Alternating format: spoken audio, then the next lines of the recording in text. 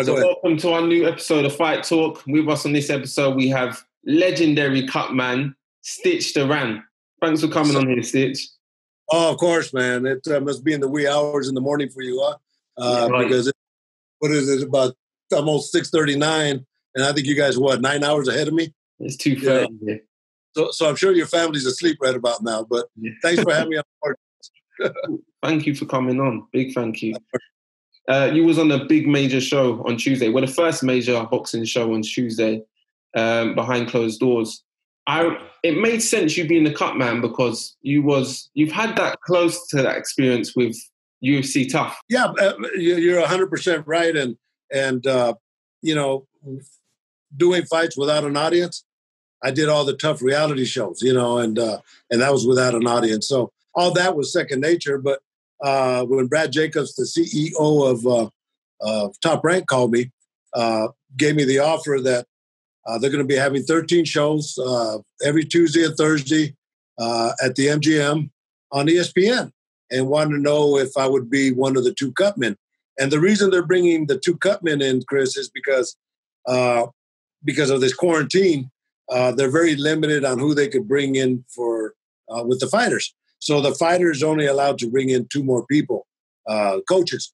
And in the majority of those times, those two coaches aren't the Cutmen. So Top Rank did like the MMA where they brought in professional Cutmen to work with the fighters that don't have Cutmen, which is for the most part all of them. So to have gotten that opportunity with Mike Basil, it's a blessing because as I break it down, the formula that Top Rank and ESPN put together for safety and quarantine and all that is the blueprint that the UK is going to use, all Europe's going to use, the Latin American countries. That's the blueprint because if it works for Top Rank, it's going to work for all these other promotions. And in all fairness, this is going to be going on for at least 6 months, So just to be part of that historical moment, for me, I'm blessed. I remember I've been watching a lot of you lately, and I know you take the psychological part of boxing very seriously. One thing I thought about when you're having fights behind closed doors is fighters' mentality. Yes. Did you notice anything before the fight? Because you're there wrapping their hands. You have this sensitive, intimate moment before the fight. Did you notice any difference? Yeah, it's a little different for these boxers because they're not accustomed to that, right? But what I did is, now here's the way the program goes, which I think is pretty cool. So Mike Basil and myself are the two Cutmen. So being that, like I work with Shakir Stevenson, worked with him before. I worked with Big Baby. So the guys I've worked with before, I get to work with them guaranteed. But the new guys that come in, what they do is once they get on the scale and they make weight, then they stay on stage and they got envelopes like the Academy Awards. And they'll flip to see who picks. And the one that wins, he picks the envelope. And if it's me, I work with him. If it's Mike Basil, then he'll work with him. And so it's like the Academy Awards. So we'll do that. But let's say I'm working with you, right? So I'll go and I'll meet with you and I'll let you know exactly what I'm going to be doing. Kind of, because I know these fighters get nervous. This is an entirely different environment. So I'll go over there and try to calm their nerves. Of course, just through my experience. And seems to help because I'm winning a lot of fights so far. So. One thing I was thinking about earlier is, with fighters, what leading up to the fight is the hard part. The fight might even be the easiest part of the whole process of getting there. But we kind of learned that now with Showtime's got all access. UFC's got embedded. But with Cutmen, I feel like you need that aspect as well to appreciate what happens before that when you're sitting there and you're wrapping hands. Just that moment there is a moment that nobody else can experience or even think what that's like. That's a really sensitive moment. How would you explain that moment? And how do you... I'll explain it to you this way, man, and you're 100% right. Frank Mir, I guess, said it best. He says, when I see Stitch walking into the dressing room, my stomach just drops because I know it's time to fight. So this is really their first step in going into combat. And I tell them, I feel like the old gladiator days where I walk into the dungeon and I put the armor on you give you your sword, and you go out there and you fight to your death. I'm that guy that does that to you, and then you go out there and you perform. But I understand. I've had fighters, Chris, when I'm wrapping their hands, they cry, because I know those moments. Vitor Belfort, another good example, said, when I see Stitch walking into the dressing room, even though I know he's working on the other corner, he brings that calming effect. And, when you're in the dressing room, you know that adrenaline is high and you got to learn to control it. And so psychology is a big, big part of what I do. And that's something you just can't learn off of books. I'll give you a behind the scenes story with Vladimir Klitschko when he fought Anthony Joshua. 90,000 people, Wembley Stadium. Tremendous event, right? Well, I've been working with Vladimir for 12 years, but I didn't see him till Friday at the weigh-ins because my daughter had got married in Crete on Wednesday, and Thursday I flew to London, and Vladimir was staying in a different hotel. So anyway, I'm in the green room before he gets on the scale, and I'm talking with Vladimir and Vitaly, and I understand, that even though you guys are modern day gladiators, deep inside you're all babies, and my job is the father figure. And so I put my hand on Vladimir and I said, "Look, Vladimir, don't worry about nothing tomorrow. I'm going to take care of you like you're my son." And I tell that to a lot of fighters, right? And I mean it. So here we are, man. I'm putting the Vaseline on them, 90,000 people. And 90,000 Brits is like 150,000 other people. They're just loud. They're great fans, right? It was so loud, it was buzzing. And I'm thinking, shit, man, what am I doing? I'm right in the center. All eyes are on us. Michael Buffer, right before he does the announcements, I'm putting the Vaseline on Vladimir. And, he's up here and he looks down at me and we're about this far apart. And he says, "You could call me son."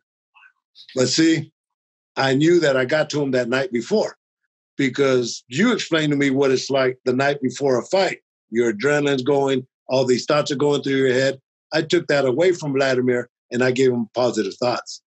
So, when he gave me that, it gave me chills, bro.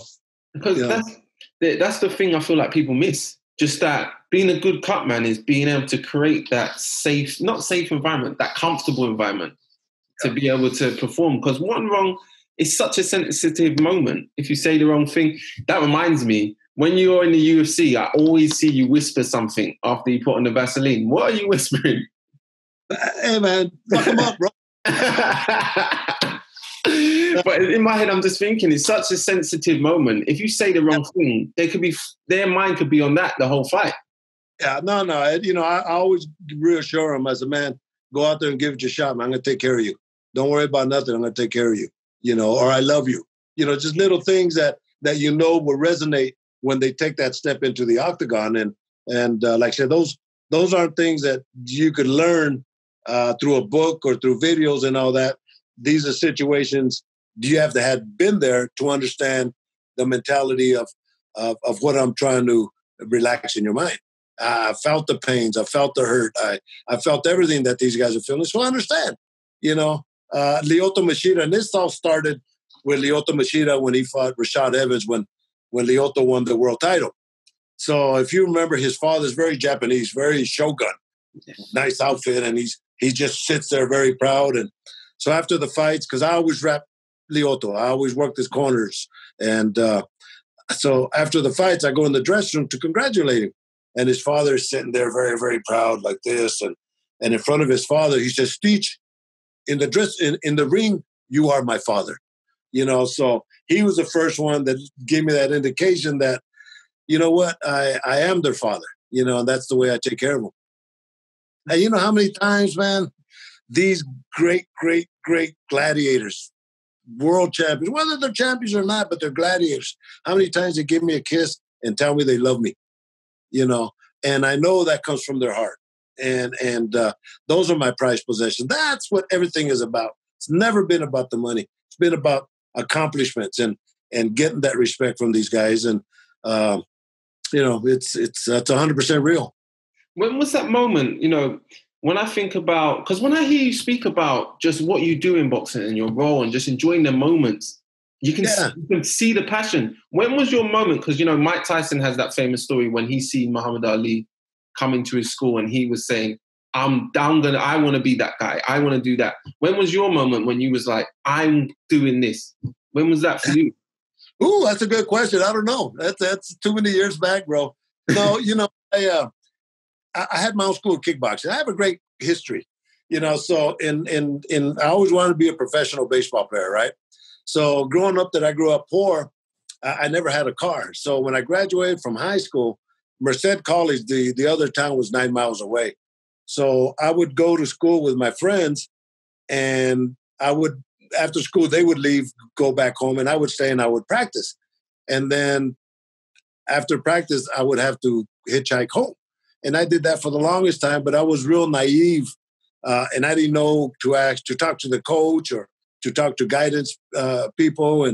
And so I left and I joined the military. I joined the Air Force, and that was in 1972. But in 1974, now keep in mind, I was still a young, not very educated. I was educated, a very naive young man. They sent me to a place called Thailand, and this was during the Vietnam War, right? Well, I always told myself if I went to the Orient, I would study the martial arts, because that was during the era when Bruce Lee was very, very big. Chuck Norris was very, very big, right? And so I got to Thailand, and I had friends that were already stationed there like 3 months before me. So they were already acclimated. So they invited me downtown to go see some fights. And thinking I'm Mexican and thinking I didn't even know what Muay Thai was, I saw my first Muay Thai fight. And this guy throws a kick and he hits the guy here and knocks him out. And I said, I'm in. So the next week, that Monday, on the base, they had, for the GIs, they had Taekwondo. Well, Taekwondo, Thailand, sounds the same to me. I didn't know that it was Korean opposed to Thai, but so we trained in Taekwondo for about 3 months, and then the Koreans left, and then the Thais came over and took over the program, and then they transitioned us into the Muay Thai system. And that's what got me started. And from there, I never looked back. So did you, was you in the corner as a cutman for Muay Thai fighters as well? I did. I had my own school of kickboxing. And so now where you're in London? Yeah. Yeah. Master Scan, that's in Manchester right now. I don't know if you know who he is, but him and I were student instructor. Well, he was a student instructor, and I was a student in Thailand. And this time was the best guy I'd seen since Bruce Lee. And turned out that I was doing a show in Los Angeles, and I hadn't seen Master Skin. I used to call him Ken. We were like brothers. I hadn't seen him since I left Thailand like 15 years later. And my brother comes up to me, he says, man, there's this guy in the dressing room that's putting cans on guys' heads and he's kicking them off. So I went over there and I looked at him and I saw him and I said, oh, Sawadee-ka, Sway Mahat. He looks at me, he says, Jacob, it's me, it's Ken. So we got in touch, and I went to his wedding in Manchester and his older brother. And so we stay in contact all the time. And, but yeah, I worked many, many K1s and kickboxing. I had my own school of kickboxing. It was called ASK, the American School of Kickboxing. And I went all over, working with fighters at A-level fighters. And of course, the money wasn't worth anything. It was more of the goals. But that's what gave me the experience being a good cut man. Not only as a trainer, I was a good trainer, very good trainer. I promoted fights and all that, but the cut man kind of floated to the top. And, I was going to challenge myself and go where the big boys were, and that was Las Vegas. And I made the move. And here I am talking to you, 26 years later. I was thinking, Muay Thai, with the elbows and knees, you get cut up. You can get cut up. That slices you up. So I was thinking if you started there, that might have been a perfect storm of getting, just consistent work. Yeah, that was, you're absolutely right. Because when I moved to Las Vegas, at that time it was only boxing. UFC was non-existent. Kickboxing was fairly new in the United States. So it wasn't like it was in Holland and in Europe and all that. It was just kind of getting going. So it wasn't a big thing. But when I got into boxing, I had that experience as a cutman. And when I made the move to Vegas, people say, who is this guy? I could wrap a good hand. I could do pads for guys. I didn't go to be a trainer, but I saw these guys train. I said, I could do that. I could do that. And, being that I had a job, I couldn't give you 150%. So that's why I kind of directed myself towards being a cut man. But I had that experience, and people would say, damn, who is this guy? So awesome. Kickboxing got going. I was going to ask you about, because you're in a unique position with, so let's go back to Wednesday. Wednesday, there was big news with Tyson Fury and Anthony Joshua agreeing on terms for a 2-fight deal. You're in a very unique position where you've been in Tyson Fury's corner, so you've seen the big man up close and personal, and you've been in Klitschko's corner when he was fighting Anthony Joshua, so you've seen Anthony Joshua up close and personal. How do you think that fight plays out from just the perspective that you've seen them both perform? Well, and then let me add one more, Vladimir Klitschko. I was with Vladimir Klitschko when he got beat by Tyson Fury. Oh, right. And when I first met Tyson, I met him 2 weeks before his fight, right? So I walk into the gym, and I know him and his team are there, and he puts his hand out and he welcomes me, and and then we start talking about the cuts, and I'm letting him know that here's what I'm going to do, and my job is for you to walk out as handsome as you walk in. The sight game, and so I give him those things, and I told him, I said, when you fought Vladimir Klitschko, I thought Vladimir just had a bad day, but then when I saw you fight Deontay Wilder, I became a number one fan of yours because you were very good at what you did. Very unorthodox, but very efficient. So going back to Anthony Joshua, I normally don't lay bets down. But if you look at, as a fan, as I look at style versus style, like Deontay Wilder and Tyson Fury, I kept telling people, because I saw Tyson Fury when he was starting to peak, his last 2 weeks of training. So I got to see the best of him. And brother, everything he did in the gym, he did in the fight. But I always told people, Deontay Wilder, I look at numbers. For me, when I look at everything, I look at percentages. There's a saying in boxing is that the only thing that counts is the truth. But percentages are what I always look at. What are the probabilities? So I told people the only way that Deontay Wilder could win a fight is by knockout. Yeah. Tyson Fury has 2 ways of winning the fight. That's going the distance or by knockout. And if he goes the distance, guaranteed. So I knew that he would beat him that way. But Anthony Joshua, when you look at Anthony Joshua and Tyson Fury, I think the basic foundation that Anthony Joshua has he won't be able to read the unorthodox style that Tyson Fury has. He comes from every angle, brother, but he knows exactly what he's doing. And he's so relaxed that's what brings the power to him. I'm impressed with him, man. I told him, I said, you know what? I've been with a lot of fighters. You're probably the most unorthodox one, but you're definitely a great fighter, man. So we'll see what happens. I'm looking forward to it. Another thing I want to ask you about is, I know you probably hear this all the time, right? But what is the craziest cut you've ever had to deal with? Yeah, there's multiple cuts, right? But I'll do boxing, and then I'll get you into MMA, right? So in boxing, I worked with when I first moved to Las Vegas. This was my coming out party for Las Vegas, for Nevada, for boxing, I should say. So I was a young guy in Las Vegas, and I worked with Raul Marquez, which was the IBF middleweight champion of the world. Mullins. And Are you going to say Mullins? Yeah, it was Keith Mullins. Yeah, yes, I was watching this the other day. So Raul had major cuts. I mean, you could literally put the swabs here. He had cuts here. He had one there. And I kept his ass in the game, and he ended up winning the fight. Something like 70, 75 stitches. I mean, he was gutted.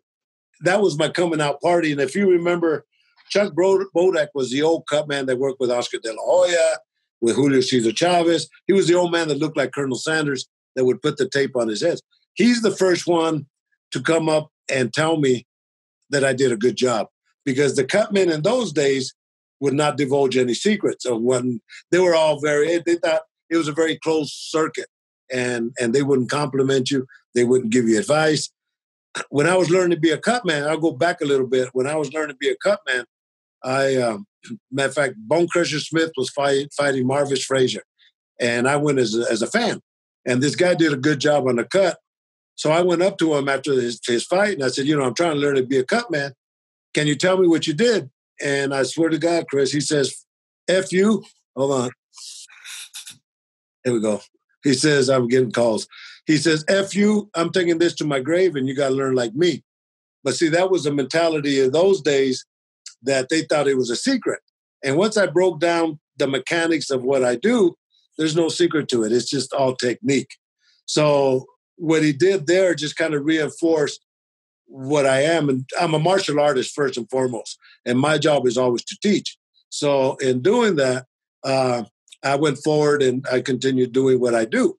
I go back home with Andre Ward and he forgot about it. And my credibility kind of raised up. Now him and his son want to take pictures of me, but I never forgot. And I never to this point have thrown his name out there because his name wasn't important. It was more of what he did to me that I learned from is never to be like him. But they always, it's not no secret what we do. It's all technique. So that was boxing. In MMA, I don't know, there's a whole bunch of them, man. You know, I'll tell you one that kind of pops up to the top, not so much as a big cut, but probably one of the best, hardest hitting MMA fights I'd ever been witness to. And that was Wanderlei Silva fighting Chuck Liddell. And the date was December the 29th, I think, at the MGM here in Las Vegas. And the reason I remember the date, because I saw Wanderlei like about a week before and the psychology thing, right? So once again, I said, Wanderlei, I want to give you good karma. That's my birthday that day, you know? And we left it, right? And so come fight time, I'm working with Chuck Liddell. Leon Tabbs, the legendary cut man, is working with Wanderlei Silva. And man, these guys are cracking each other. You could hear these punches just cracking each other. And I'm working in Chuck Liddell every round, and Leon's doing the same thing with Wanderlei. And Chuck has a cut. I work on it. And the fight's finished, and I clean up Chuck. And then I go up to where Wanderlei and Leon Tabbs are at. And Leon has the ice on Wanderlei, and he's looking like the elephant man. And I say, you know, Wanderlei, are you okay? How you doing? No, I say, Steve, I'm okay, Steve. I'm okay. Steve, happy birthday. I said, man, brother, this guy was in a life and death situation, and he remembered my birthday, you know. But a lot of big ones. Forrest Griffin, when he fought Shogun, the first UFC fighter versus the first Pride fighter, and he ended up with that big old cut. If you look, I think he's on the cover of the second video, UFC video game. But that big old cut, I get in there and I start working on it. And man, there's 3 medications that we use with the adrenaline chloride 1000. That's on the swab. You put that on the cut, it closes out the blood vessels. And then you got Avitine, which is a coagulant. It's like a cotton candy type of thing. Brother, I used everything, the whole kitchen sink to work on Forrest, and he ended up winning the fight, right? But what made that special is like a week later, I get a mail, and he sent me a thank you card and a nice certificate to a very nice restaurant. You know, those are things that really hit me hard because there are things that happen beyond where I'm at there. So he had to have thought about it. And to me, those are special moments. But big cut, Brock Lesnar, when he fought Cain Velasquez, ended up with a big old gash right there. The same thing. I put that whole swab in there, and just him and I were real close, and I'm working on him. And his words to me is, Stitch, take care of me. I said, of course, Brock, I'm going to take care of you. It's what I do, you know. So, yeah, a lot of great moments, man. Fedor Emelianenko, just too many to call, man. And to me, I love every one of them. Give me a second. Let me show you something. I'm going to show you how powerful this stuff is. Hold on. All right.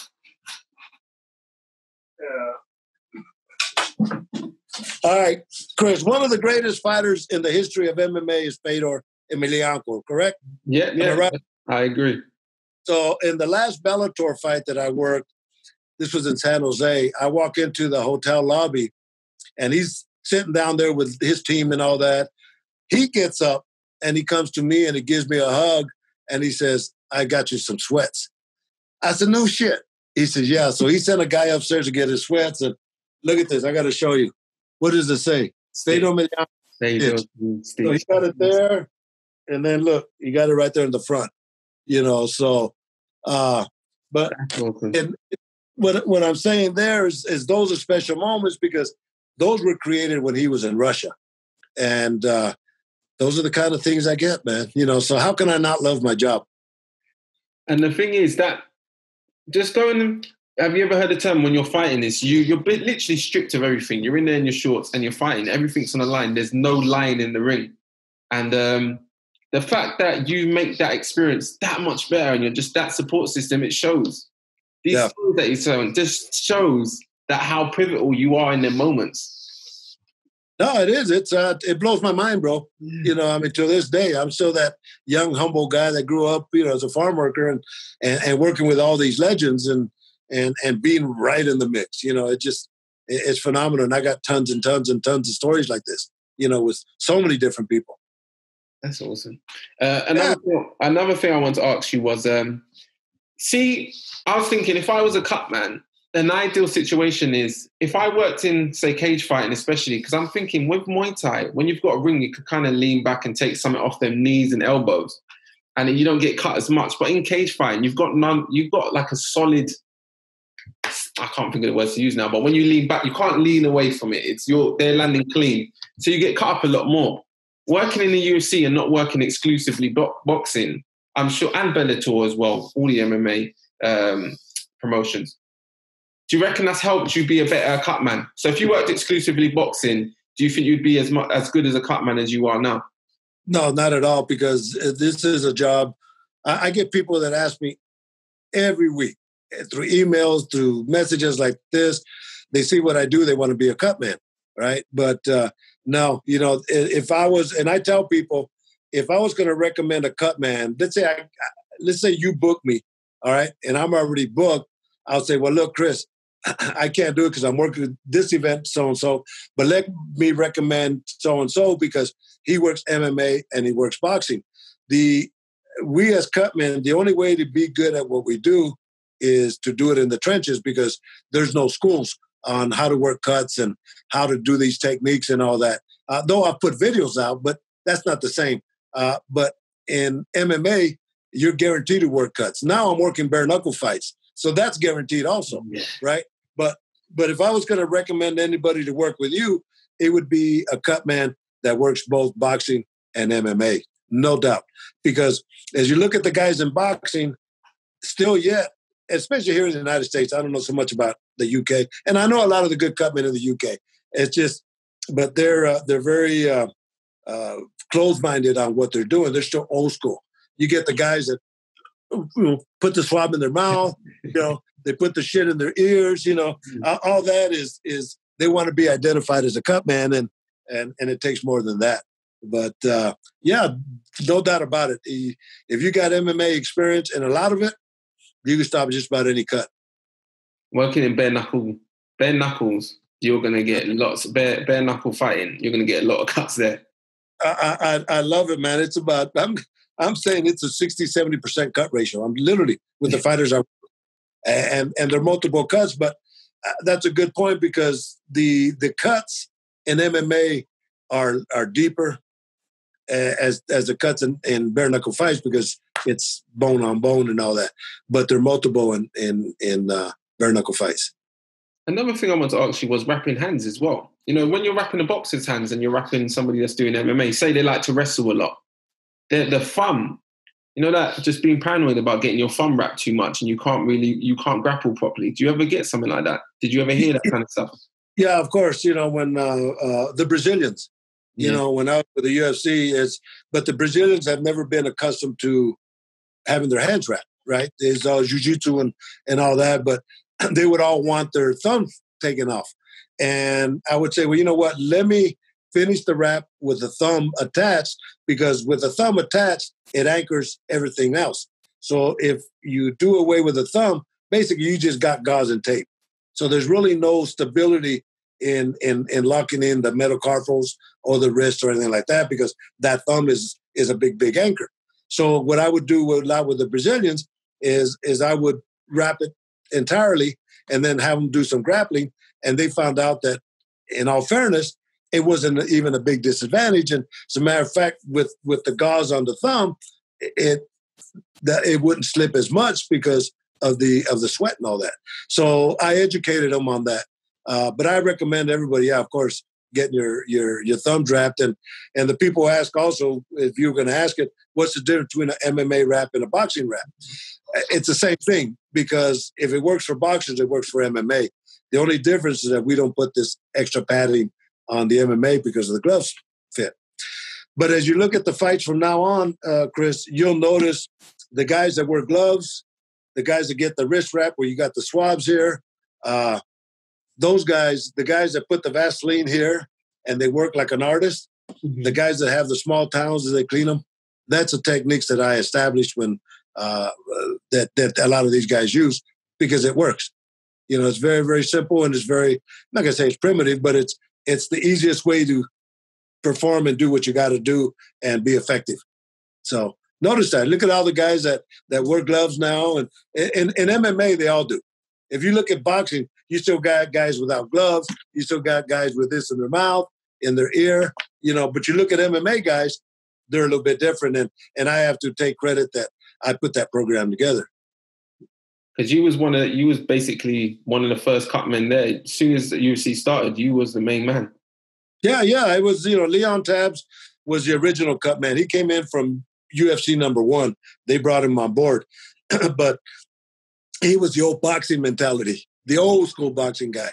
And when I came on board, being that I had a school of kickboxing and, I had done all this, I'm the one that started putting things together that made sense, logic. And I started putting the program together that Leon Tabbs and I used. And then they brought in the third guy and then the fourth. And now just about every MMA group hires 4 or 5 cut men. And I got to take a lot of pride in saying I helped put that program together. What do you make of them?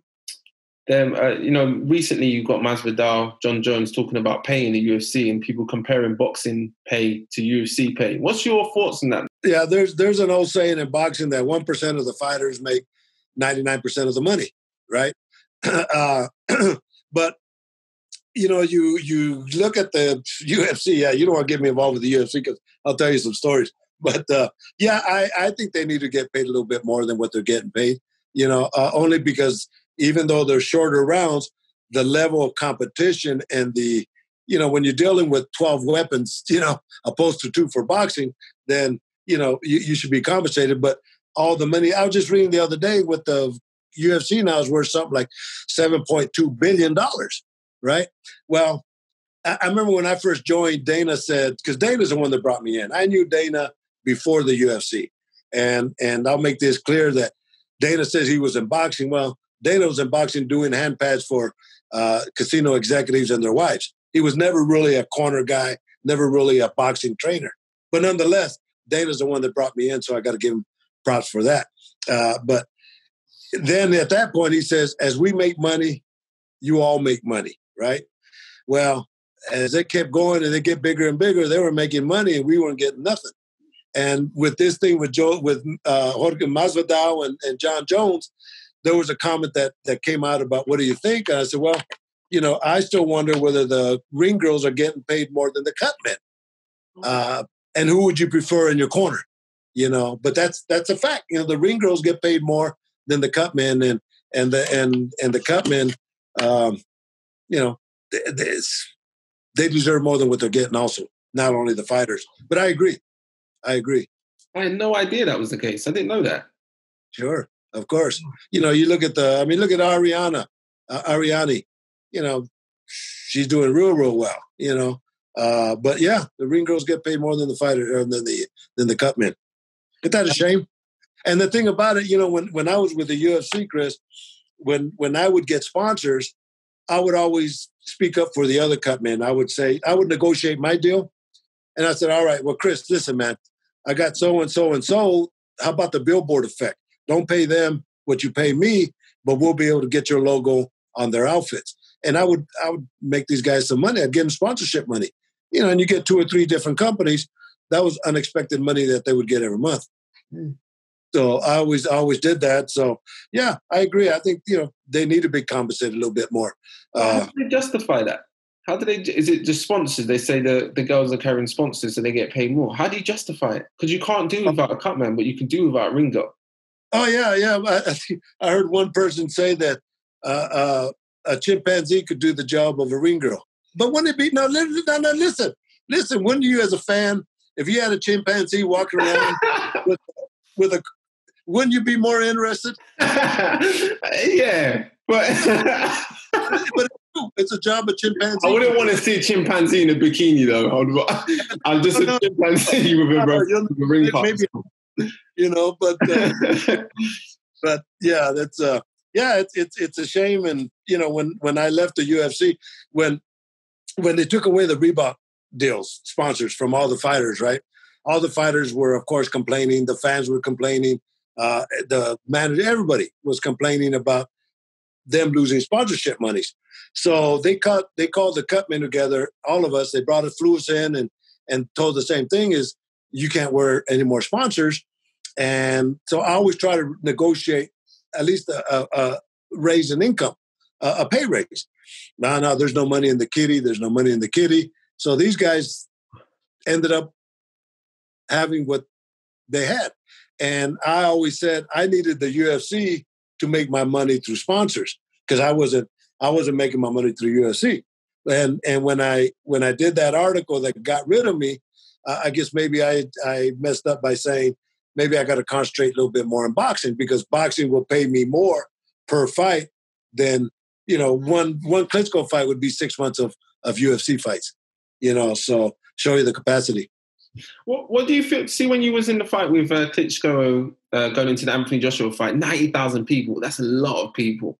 And it's crazy that I'm leading on from that because the cut man is huge. And like I was saying earlier, if you even see before the fight, a good cut man, like you were saying earlier with Fedor, the experience and it affects the performance. It affects everything. So you going out there, do you feel pressure? Do you feel that 90,000 people screaming? And if Klitschko did get cut in that fight, you're on to keep that fight going and keep your fighter, because if he's got blood going in his eyes, that's huge. So do you feel that pressure? What's that? No, I don't. The adrenaline, of course, because, that's what we live for, right? Mm. But you're talking about the cut for Vladimir. Very few people knew that he got cut. And it was a nice cut right underneath the eyelid, and but that's my job, right? But no, it's not the nervousness anymore. It's more of the adrenaline. But I remember walking behind Vladimir. Number one, Vladimir's this tall, so I'm walking behind a pillar, right? And as soon as we walk into the arena, everybody starts screaming, to the point where it just sounded like a buzz. Zzz. And I'm thinking to myself, wow, what an experience, So, yeah, those are they're priceless moments, priceless. What keeps you, being so passionate about the sport? What keeps you going back to the gym? Because you've reached the pinnacle now. What keeps you, enjoying this job? What keeps you going? What is it about this sport? It's not even a job. It's an adventure. How can you complain about flying to Europe or flying somewhere else and working in a major show and what's wrong with that, man? How can you get old doing that?